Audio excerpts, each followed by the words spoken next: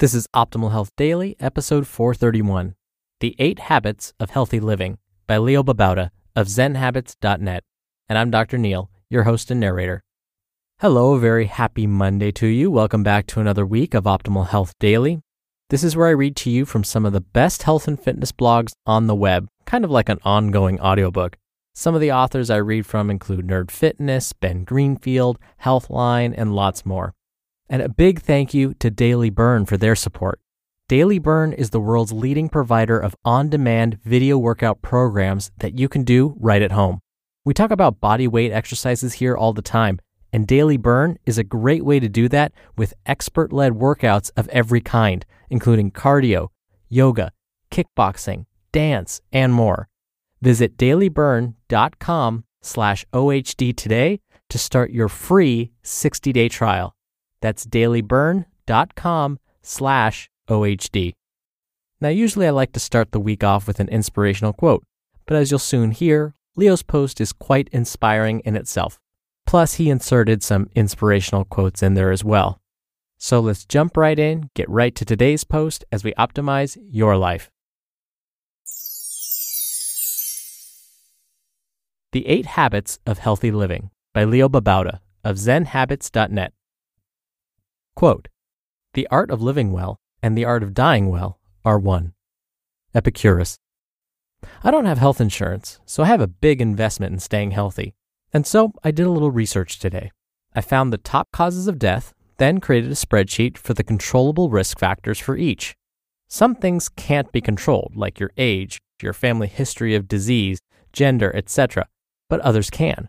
And those things aren't a huge surprise. You already know not to smoke or drink too much or eat fully. It's interesting, though, how all of the major diseases are caused by the same things: smoking, diet, exercise, alcohol, and stress.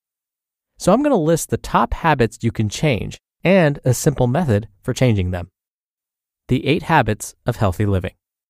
Number 1, stop smoking. This is by far the most important habit, as it affects almost every single one of the leading causes of death. It's also the hardest of these habits to change. It's not at all impossible. I quit 6 years ago next month. Tip number 2, lose weight if you're overweight. This is not exactly a habit.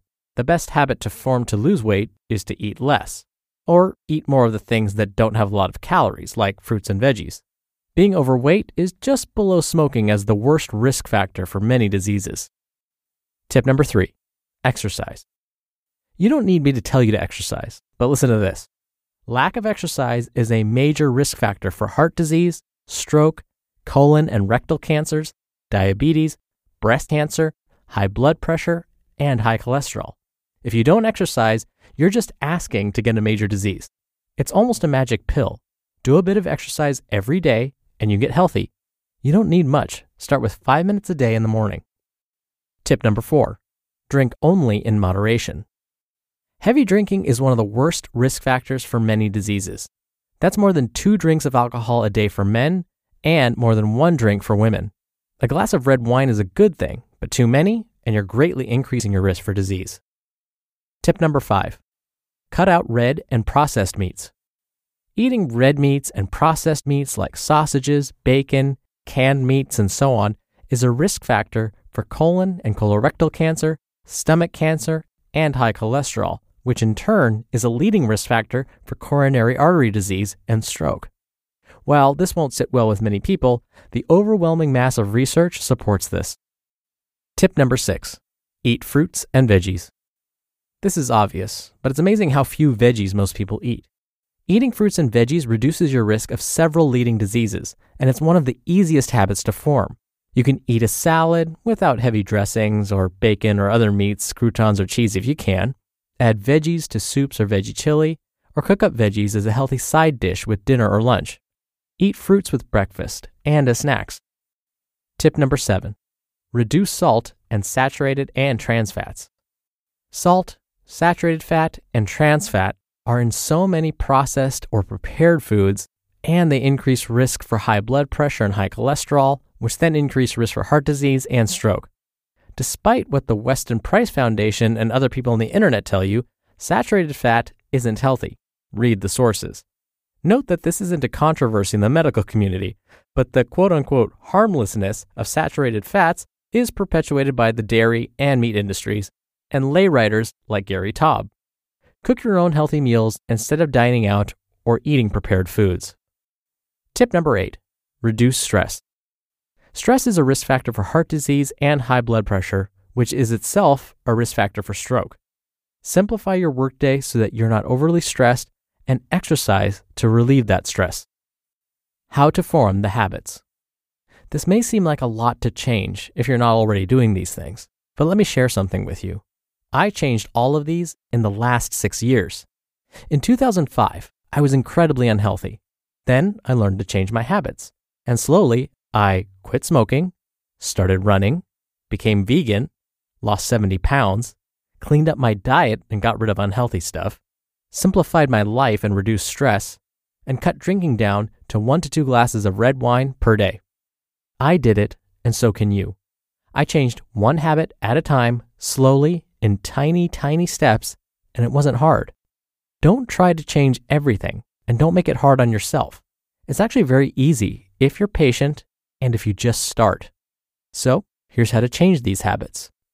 1. Change only one habit at a time. It doesn't matter which habit you choose, just choose one. You'll want to do more than one, but don't. 2. Create positive habits you enjoy. I'm going to read that last word again. Enjoy. If you enjoy it, the habit change will be easy. Replace smoking with positive habits you enjoy that fulfill the needs that smoking now fulfills, like stress reduction, social lubrication, boredom relief, etc. Replace red meats with healthy foods you enjoy. 3. Start as small as possible. Just do 5 minutes the first week and try to be consistent as much as possible. Then do 10 minutes.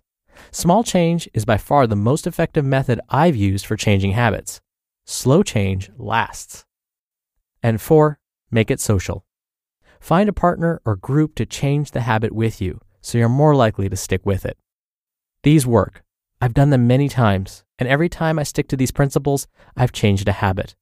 Healthy living isn't impossible or even especially difficult. It's just slower to come by than most people care for.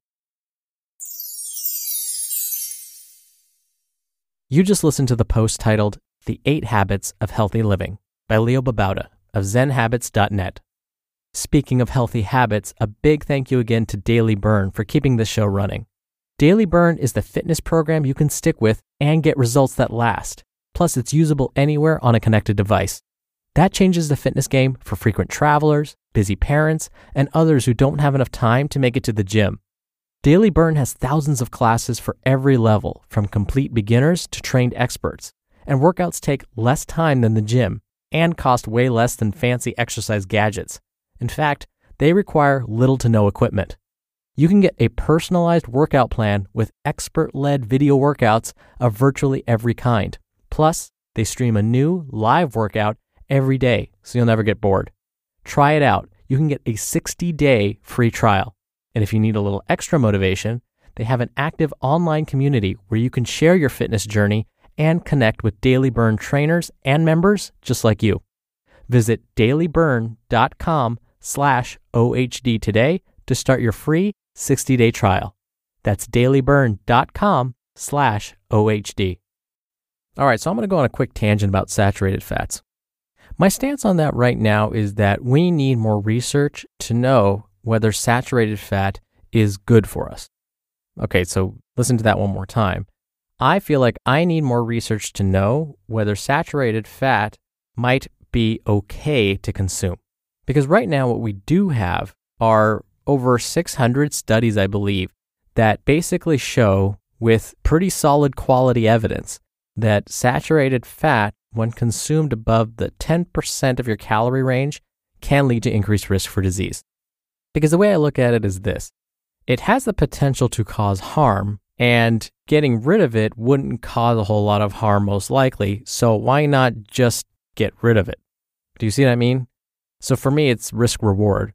I'd rather lower my intakes of saturated fat than roll the dice and see what might happen if I consume a lot of saturated fat for a while. Now a quick tangent about processed meats. First, yes, red meat And processed meats, those include sausages, bacon, cold cuts. Those kinds of things have been shown through lots of good research to increase risk for certain types of cancer. In fact, there was a study published, 2 weeks ago that just confirmed that bacon does increase risk for cancer. Oh, and red meat does include pork. Even though it's called the other white meat, don't believe it, that's not true. The reason pork is classified as a red meat, even though if you were to look at it, it looks white, it's because of the way the body responds to it.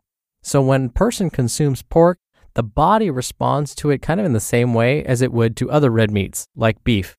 And for lots of folks, what we're finding is red meat consumption and processed meat consumption increases systemic inflammation, which means it puts the body under some stress. More stress for long periods of time, meaning if you consume these foods for years and years, leads to increased risk for disease. So right now, I wouldn't necessarily say butter is back or bacon is back. Although I don't know if you could really say bacon is back. I don't know if it was ever really considered healthy, but you get my drift. If you like those foods, again, no need to completely cut them out, but I would say reduce your intake and you might achieve some of the benefits as opposed to putting yourself potentially at risk for disease. All right, that'll do it for me and for the Monday episode. I hope you have a great start to your week. I'll be back here tomorrow where your optimal life awaits. Hello, Life Optimizer. This is Justin Malik, creator and producer of this show and Optimal Living Daily, the brother podcast of this one. Literally, I'm Dr. Neil's brother. If you like the format of this show, you'll love Optimal Living Daily too, where I also read to you from blogs, but cover other topics like personal development, finance, and minimalism from bloggers like Derek Sivers, The Minimalists, Zen Habits, and many more. So for more amazing content read to you for free, come subscribe to Optimal Living Daily too, and together we'll optimize your life. You've been listening to Optimal Health Daily. Be sure to hit the subscribe button to stay up to date on each new episode, and head to oldpodcast.com. That's oldpodcast.com for a free gift, as well as more actionable tips and resources to help you maximize your potential. Thanks for joining us, and remember, your optimal life awaits.